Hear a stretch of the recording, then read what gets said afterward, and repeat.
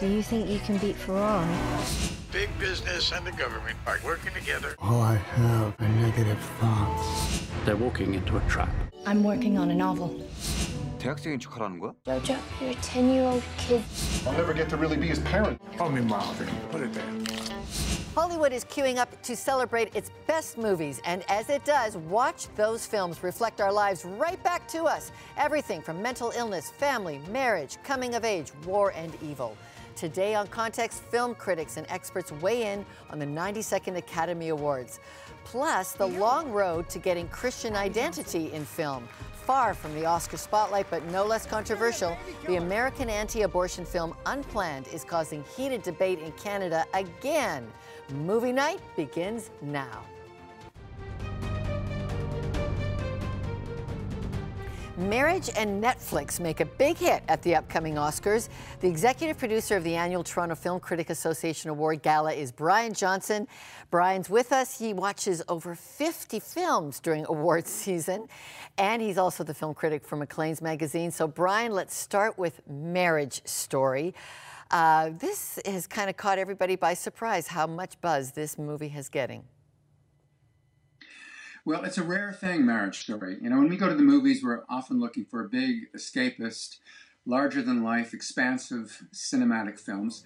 Marriage Story is the opposite of that. It's very interior. It really revolves around these two characters played by Adam Driver and Scarlett Johansson, and it takes us on a granular, intimate level into the heart, not of a marriage so much, but of a divorce. And, I mean, I haven't been through a divorce, but everybody I know who has been through a divorce and who has seen this film relates to it on a very intense level. It seems to really get at the heart of an emotional conflict where the stakes are incredibly high, and just the amount of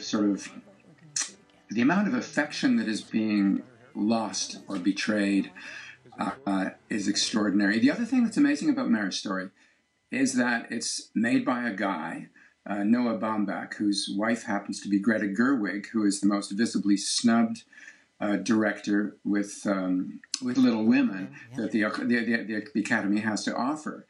And gender politics are always a big issue around this time of year, not to mention racial politics, and with Oscars so white, and we're very white this year. But this film really does try to achieve some kind of parity between the man and the woman, in the sense that some people argue, well, no, it's too much in favor of the guy, and some people say, no, it's too much in favor of the woman. And, you know, he plays a director, Adam Driver, and Scarlett Johansson plays an actress, so it's a showbiz story as well. The director sort of has a kind of power that she doesn't, yet she seems to have more of an edge in other ways. But actually, people actually argue about it not along gender lines. So it's not as if the women are saying, well, you know, it's too biased in favor of the guy necessarily. Okay, so I think it is like you said, that granular look, though, on a very personal part of so many people's stories. Let's move also to Once Upon a Time in Hollywood, because you've been writing about, you know, the nostalgia hunt. That's this, like lots of old memories, old white guys. Why is Once Upon a Time in Hollywood filled with such nostalgia, making such a hit? Well, it's interesting. Like Marriage Story, it's also about people in showbiz, but on a very different level. I think it's Quentin Tarantino's love letter to Hollywood. I think it's the most sentimental, in a good way, film that Tarantino's ever made. There's more affection and love in this film. It's a buddy movie that is virtually plotless, really, except for the simmering Charles Manson and his witchy coven of female acolytes. It's in the background of the story, and that eventually sort of pays off the ending of the story. But in terms of the relationship between the stuntman, played by Brad Pitt, and the actor, played by DiCaprio, it's just an incredibly warm, supportive relationship between these two guys. It's a kind of buddy movie without the usual conflict we would expect between them. And the great reversal, of course, is that Brad Pitt, as the stuntman, as the working Joe, actually comes across as the kind of movie star they don't make anymore. And Leonardo, as sort of the put upon, insecure, flaming out actor worried about his career, comes across more as a character actor kind of role. So both these movies, though, actually kind of play off each other on that whole deep dive into relationships, don't they? Yeah, and I think the acting and script in both cases are superb, and they're nominated in those categories. I think Brad Pitt is a shoo-in to win Best Supporting Actor. I think it's the performance of his career, and it really is kind of like a lead role on a par with Leonardo's. Okay.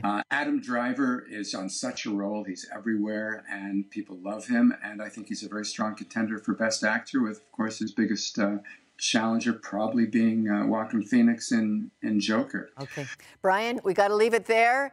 I don't know how you do 50 movies plus in a year, but... I don't keep track. You're keeping track. I give you a ballpark. I have no idea how many. Okay.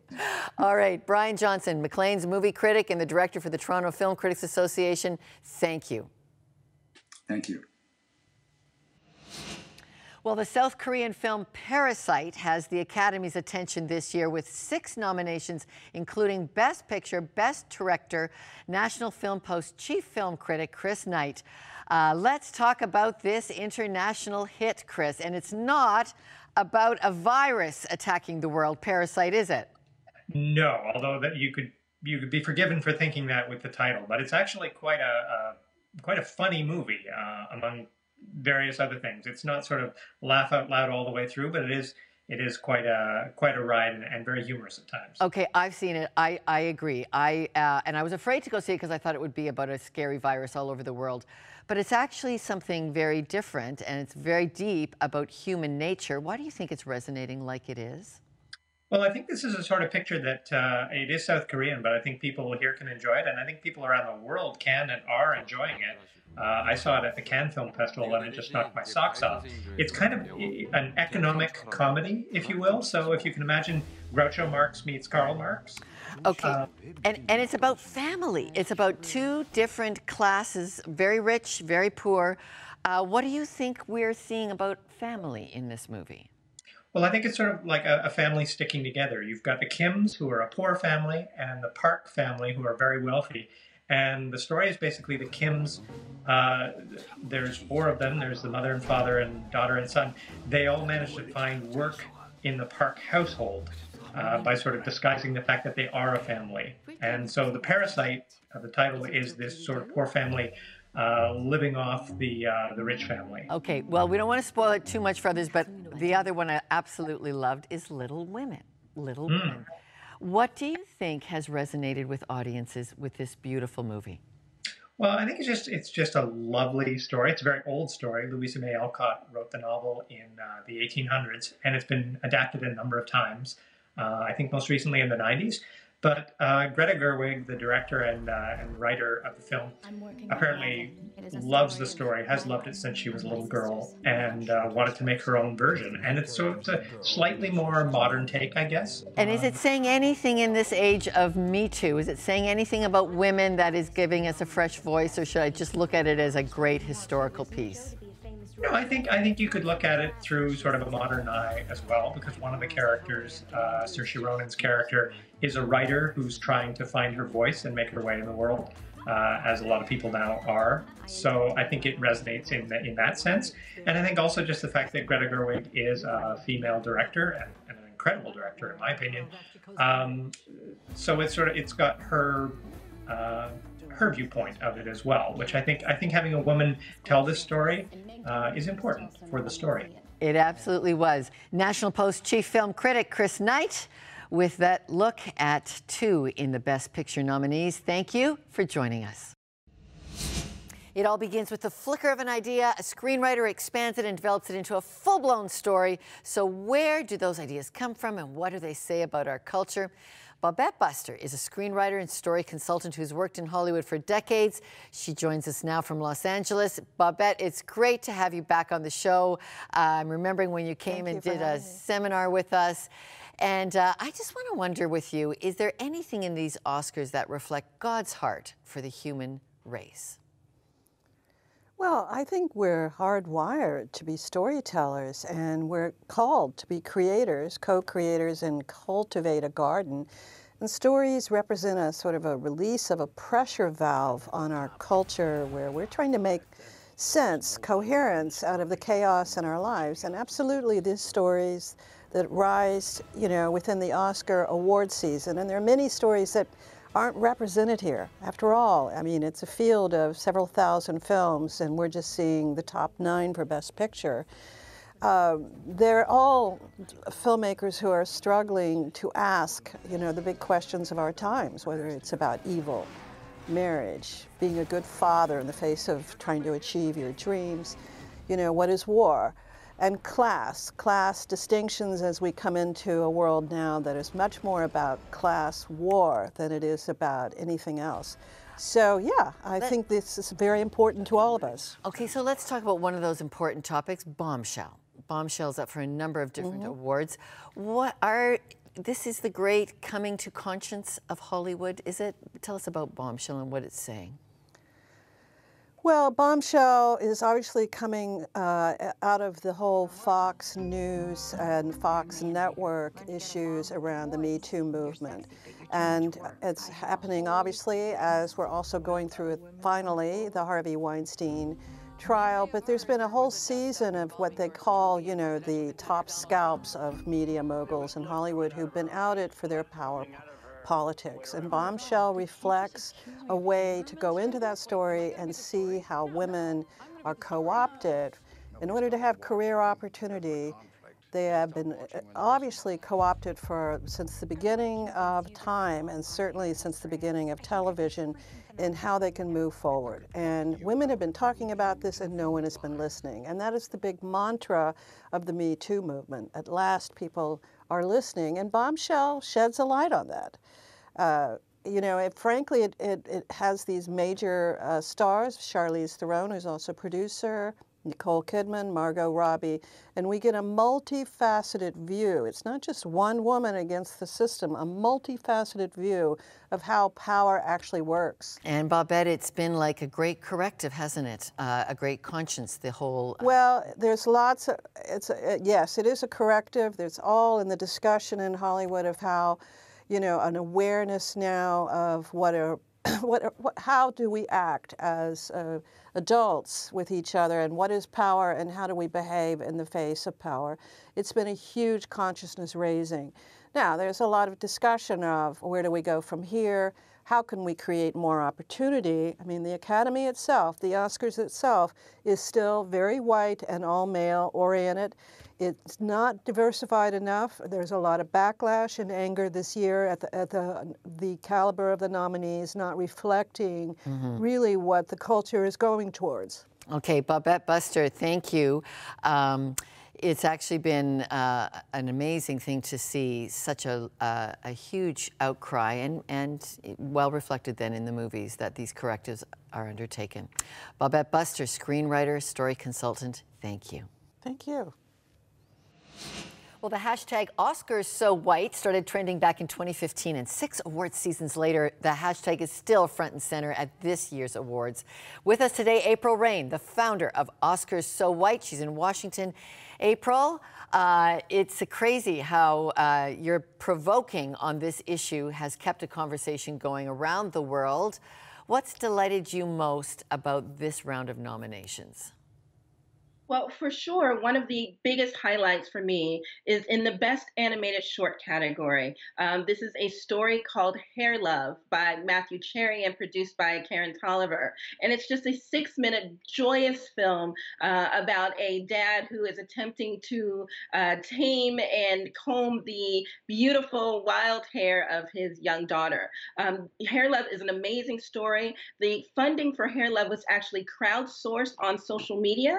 And then a book was produced that became a New York Times bestseller, and it was then shown as a film, as a preview to Angry Birds 2, and is now back in theaters for Jumanji 2. It's a fantastic film, and I'm definitely rooting for it to win the Oscar in a few weeks. Yeah, in a beautiful way it's been placed in, but the Academy itself, even though making an effort to be more diverse, on the Best Pictures, it didn't do so well on OscarsSoWhite. The Academy, the membership is still 84% white, 68% male. Have we got a long way to go on this yet?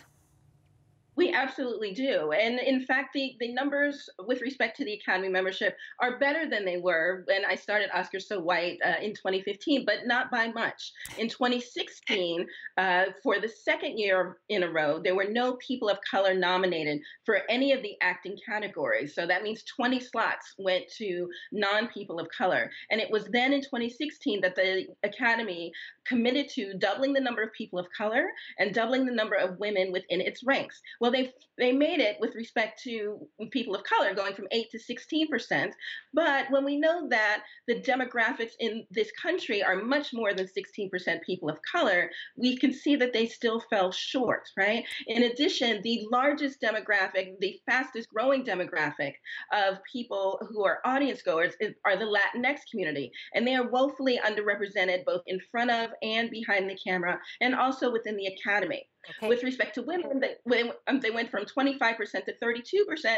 But again, the American population is nearly 50% women. And we see those numbers playing out with respect to Best Director and other gender neutral or genderless categories within the Academy Awards. Okay, and as delighted as we were to see Harriet Tubman's role become a Best Actress nominee in a beautiful, powerful movie, remind us why it is so important that we see diversity in our films and diversity taking our highest awards.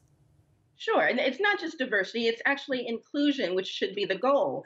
And it's important because everyone, all children deserve to see themselves on screen representing different facets of their experience.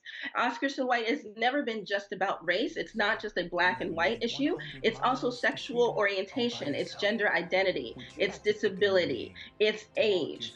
Everyone from traditionally marginalized communities should have more opportunities in front of and behind the camera. You know, Little Women was a fantastic film, but it's been remade 2 or 3 times now. And every time something comes out that's a reboot or a remake or a sequel, that means that an original story cannot be told. And that's what we're talking about.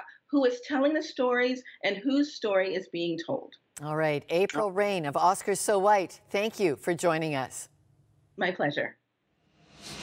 It's a dark and disturbing film whose theme has made it round several times throughout Hollywood history.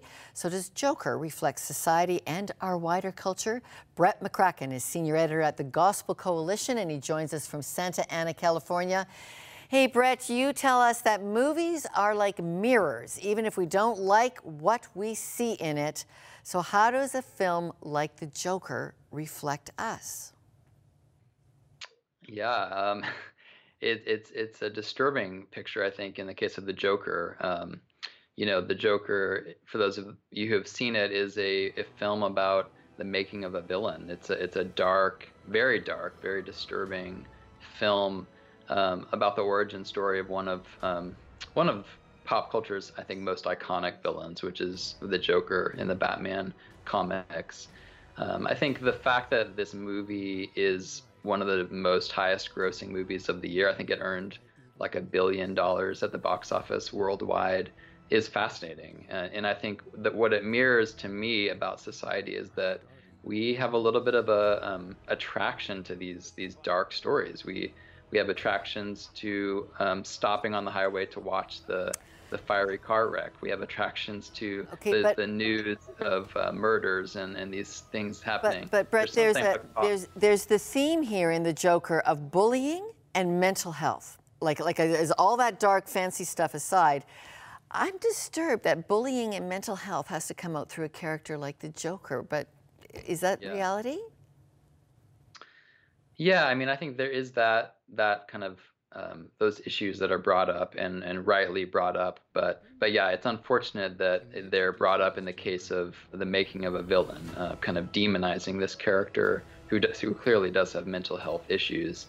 But I think what's most disturbing about this film is that, and it's kind of has this theme of television, and the movie opens and closes with looking at TV screens in this kind of meta way, right? It's wanting us to reflect on the nature of TV and movies and watching things. And I think the film confronts us with this question of why do we love watching these things, these dark stories unfold on TV? Why do we love watching people die on screen and explode and have blood. You're like, what is so fascinating to us, compelling to us about that? You know, when I saw the Joker in the theater, the movie ends with this kind of shocking act of violence, and some people like cheered, like it was this cathartic release of, I don't know, something within them loved seeing this cathartic act of violence at the end of the film, and it was just so disturbing to me. But it reinforced to me what I think this film reflects back to us, is asking us these questions, like, why are you entertained by this? Like, what does it say about our society? Yeah. And why is mental health and really, why is mental health being made to be sport the way the Joker does? Okay, Brett McCracken, that's a tough story to look into, but thank you, Senior Editor at the Gospel Coalition, for helping us understand the worldview we're being fed. Thank you. Thank you. Still ahead, popular but not without protest, the movie Unplanned gets more controversy in Canada than the U.S., and now from a group you wouldn't expect.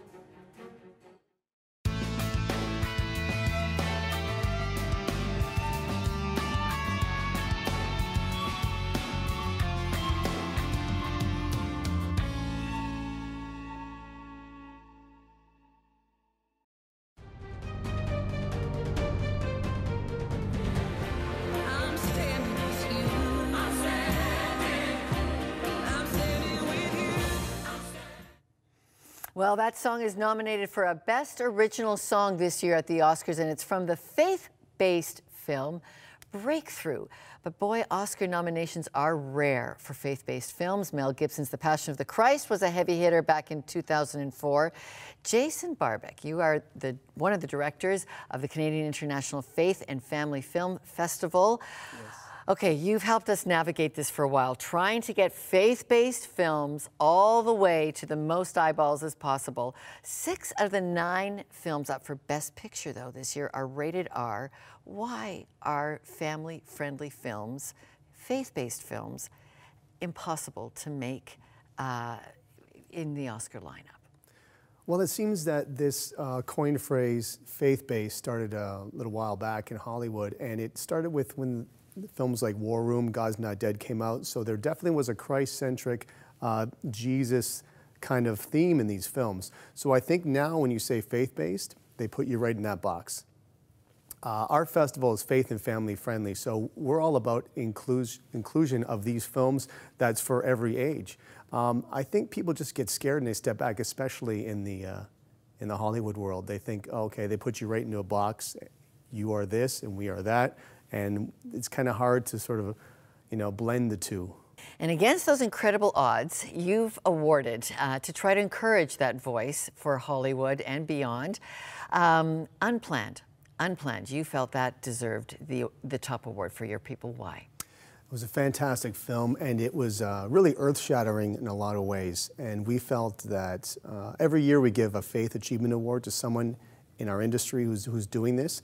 And Carrie and Chuck were the perfect candidates for the Faith Achievement Award at CIFF. Okay, let's go now to Los Angeles. Carrie and Chuck, we're thrilled to have you with us. Carrie Solomon and Chuck Konzelman, you know them from God Is Not Dead, but now Unplanned. You know, you guys, you tackle such controversial topics.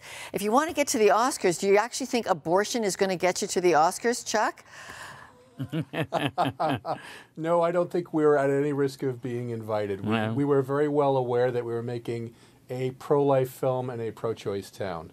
Okay, all right, but it has boomed in publicity. Unplanned has boomed in publicity. You're in trouble again for it in Canada. We've just had 44 university professors at a Catholic university, King's University in London, Ontario, say this should not have been shown in the context that it was shown on our campus. What do you say about that kind of publicity, Carrie? I just think it's pathetic, to be honest. I think the next letter they should write should be their resignations. This is a Catholic university, and people are saying that abortion is a necessary thing for women and to protect women. How does that protect women or children? I don't understand. But this is what we fight. We fight this every day. Okay, let's talk a little bit about that fight. So what you're trying to do is put a Christian view, a certain Christian view, into the most competitive space for people's imagination, the big movie. What are the challenges the public should know about putting Christian thought into that kind of environment? Chuck, what would you say? Well, it's what's arrayed against us. If I was to use Canada as an example, you know, when we first started out, we couldn't find any exhibitors. The movie theater owners willing to take us in. We couldn't find distributors. We actually had Katie Telford, who I believe is the chief of staff for Prime Minister Trudeau, ranting for a full weekend before our theatrical debut that this had been allowed into Canada. So they're not decrying censorship. They're decrying the failure of censorship to keep this idea out. So let's just talk, though, about worldview, because in this week that we're looking at the Oscars, these are the biggest movies that shape our worldview. You guys with Unplanned are just an example that not all worldviews are welcome, and it certainly isn't. The artistic community is not about free speech. So give us your advice for how people who wish their moral views could be represented in the biggest arenas should progress. What can we do to support that happening?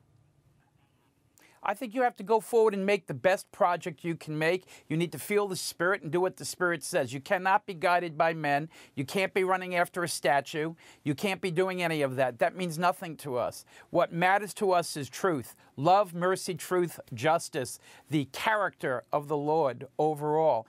Your next script is already in development. Thank you very much, and great to have you on the program today. Great to have what happens when people like Sif and others all just start rowing in the right direction. Thank you. Your imagination is for sale. So before you give it all to Oscar-nominated films, a word about putting belief in God into your imagination. Because God so loves the human race, communication from God to us is always underway if we listen and look for it.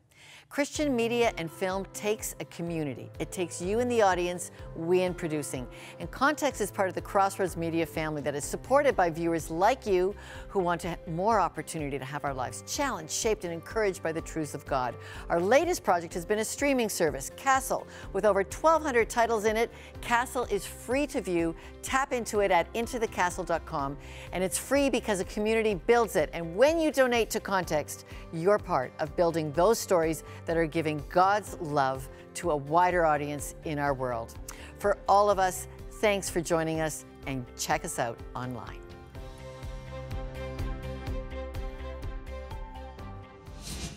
That was our full show. That's posted every Thursday on YouTube. Don't forget to subscribe and hit the notification bell to get our weekly episodes and web exclusives.